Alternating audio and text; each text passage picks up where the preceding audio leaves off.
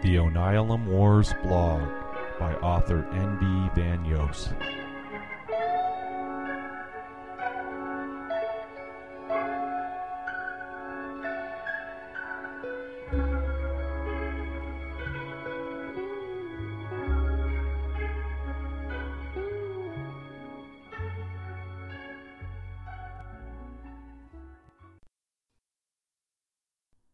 Confusion.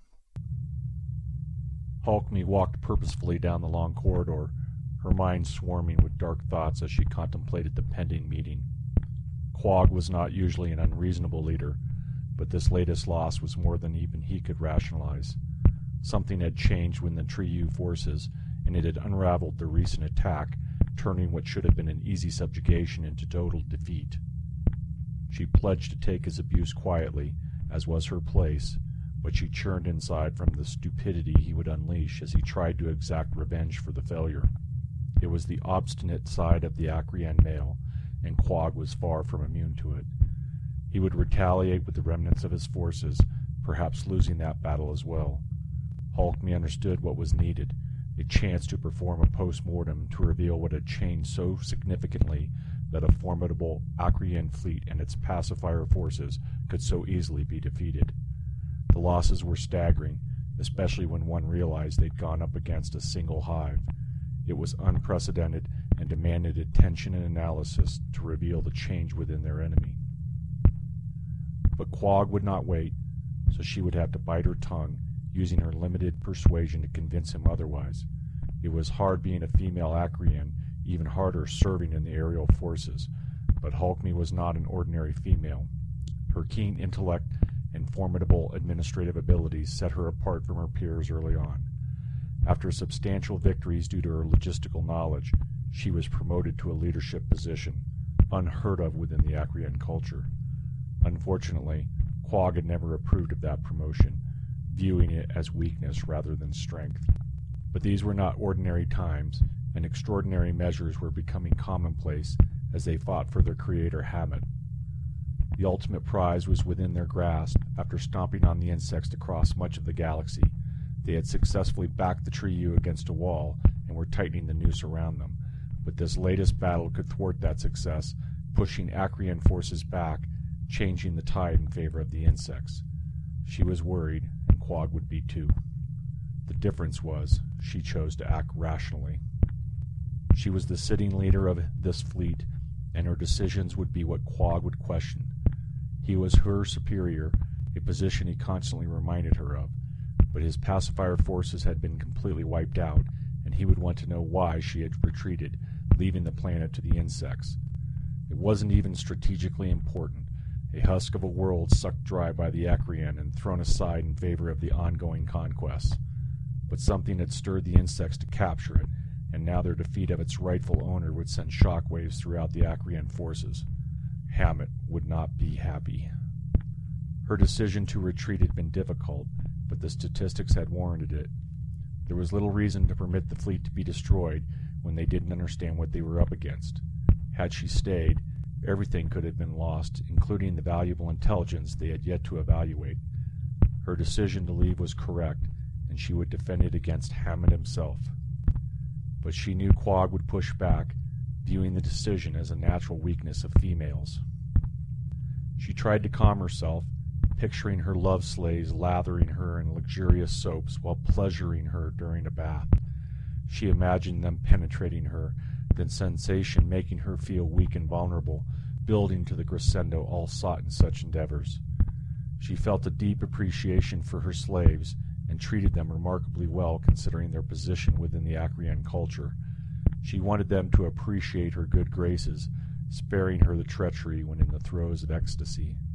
She knew many females who had been killed during revolts by the very slaves that pleasured them. She finally stopped at the door to a large war room now cleared of all personnel except leaders and high-ranking administrators. She wouldn't be the only female in the room, but she would be the only female leader. The males didn't appreciate this fact and often treated her with disdain, something she grew accustomed to. She stepped forward and the door slid open. Within seconds of seeing her, Quag sank his barb, setting the tone for the contentious meeting. Alchemy, so glad you could take time from your pleasure slaves to fight this little war of ours. No problem, but it is so hard to find good slaves nowadays after you and your men kill them in your perverse orgies, she retorted, refusing to back down despite her pledge to remain passive and quiet. Quag looked angry as his upper lip twitched uncontrollably. She'd seen that before and knew the danger sign. "Bite your tongue, you idiot," she chastised herself before taking a seat at the right-hand side of Quag. She didn't return his stare while he watched her every move. Instead, she stared at the rest of the people in the room. Her fleet administrator was there, Quaggy, a female who coveted Alchemy's position. Beside her was Kaknok, her fleet leader for aerial forces. He was a capable leader, never questioning her orders, but she doubted he would be on her side today.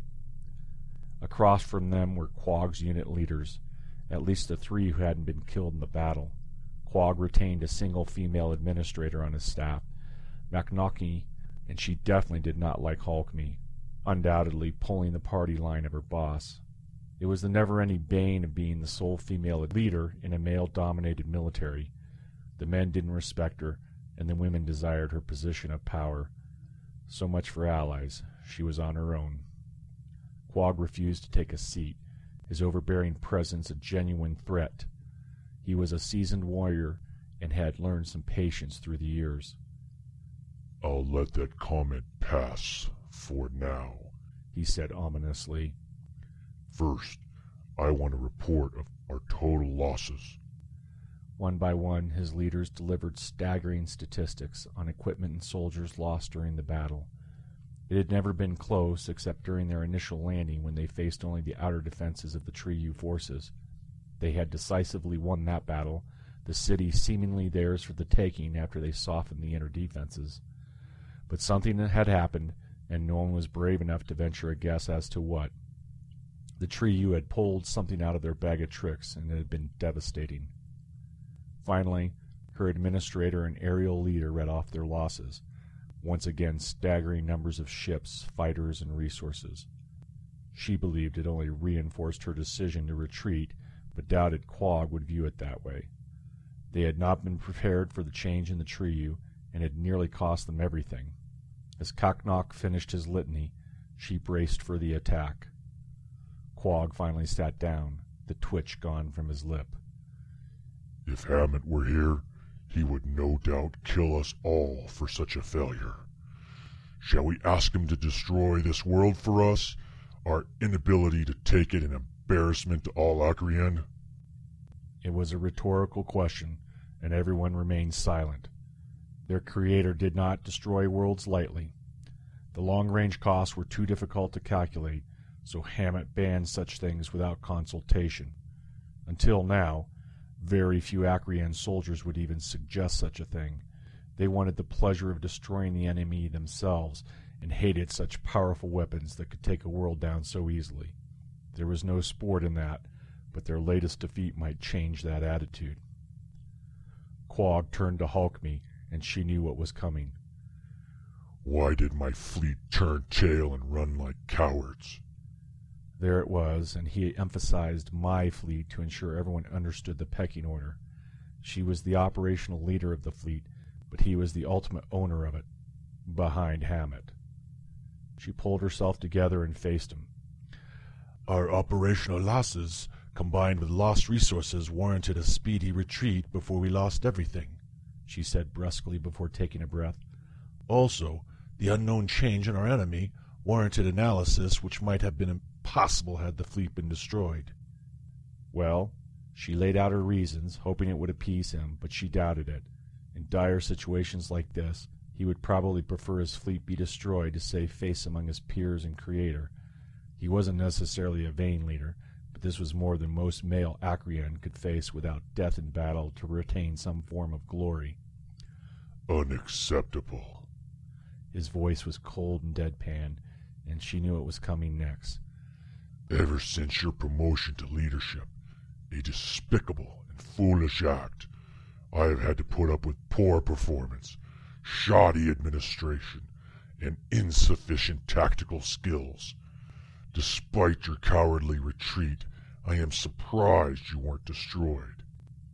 None of his accusations were true, of course, but when he was on a rant, it didn't matter. The reality was she was one of the best fleet leaders the Acreon ever had, and Quag knew it. But he was stinging from their loss and had to take it out on someone. Why not the female leader he did not approve of?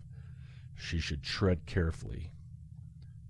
He finally turned his gaze to the rest of the leaders. We will redeem ourselves, destroying those pesky insects on that worthless world, or we will die trying. Halkme groaned inside. Here it was, irrational decisions to go back and face the insects, refusing to admit defeat, even if it cost them everything. When didn't it cost males everything? They were a brutal race of perverted thugs, and the males lived their lives committing everything they possessed to the pursuit of victory. She wondered what their orgies were really like. Was vanquishing an enemy such an aphrodisiac that they would go to any lengths to achieve it? She would never know. She was a female, and the closest she got to an orgy was having more than one slave. But she had to admit, they weren't the same as the real thing. Everyone around the table was surprised, but remained silent except her. Quag, I can't speak for the others, but I really think we need to analyze our intelligence and understand what happened before we return. Something changed within the trio, and they now pose a much greater threat to our forces than before. She paused as his lip began twitching once more. Don't you think Hammett would want to know what has happened? What if the trio have broken the rules of this war? He looked ready to burst, but she would not avert her gaze. He was a fool and would doom the species before admitting defeat. This was the problem of having such an amazing track record in battle after battle. Soon you believed you were invincible and could no longer admit or face defeat. He obviously believed their errors had changed the course of the battle, not something the trio had done. One of his leaders finally spoke. Our forces are depleted, Quag. Perhaps we should wait until we are back to full strength before re-engaging the enemy. The leader's name was Tholk, and he was one of Quag's most senior leaders, a capable pacifier. But Quag turned on him, his wrath slipping through his control. You listen to this female, Tholk? What, you would mate with her?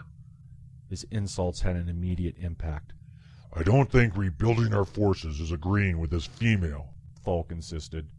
I'd rather mate with a trio slug than with her.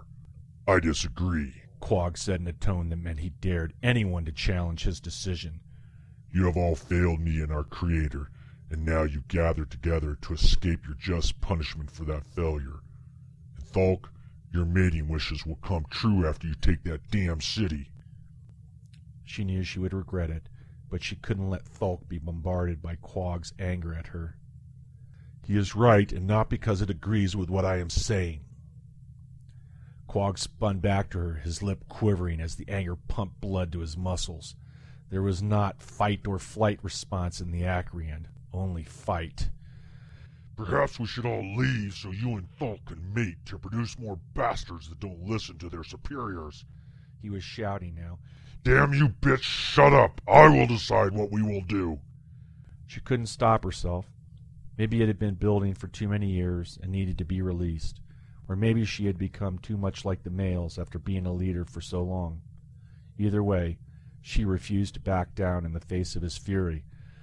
No, Quag, you shut up, you stupid male. You'll kill us all. His speed and dexterity was so fast, she saw only a blur before she was down on her back. Even his ferocious roar had been silent during the surprise from the attack. Another part of her admired his prowess, considering his gray fur. Quag was truly their leader, no matter how stupid he was. She lay on the floor bleeding, the old warrior knowing exactly how to defeat the formidable Acreon body. The only female leader had been removed from office, and considering how Quag would spin this, she doubted any other would rise to such a prominence. But as the last vestiges of her life drained away, she knew none of those politics really mattered. Something had changed in the trio. Until they figured it out, the Acreon would be thrown into chaotic confusion. Her vision began to fade, and she mourned the fact she had never mated with a male. Despite dying at the hands of one, She'd always harbored those feelings. The truth was she really had wanted to mate with a fine warrior like Thulk, and she was far better than a Triyu slug.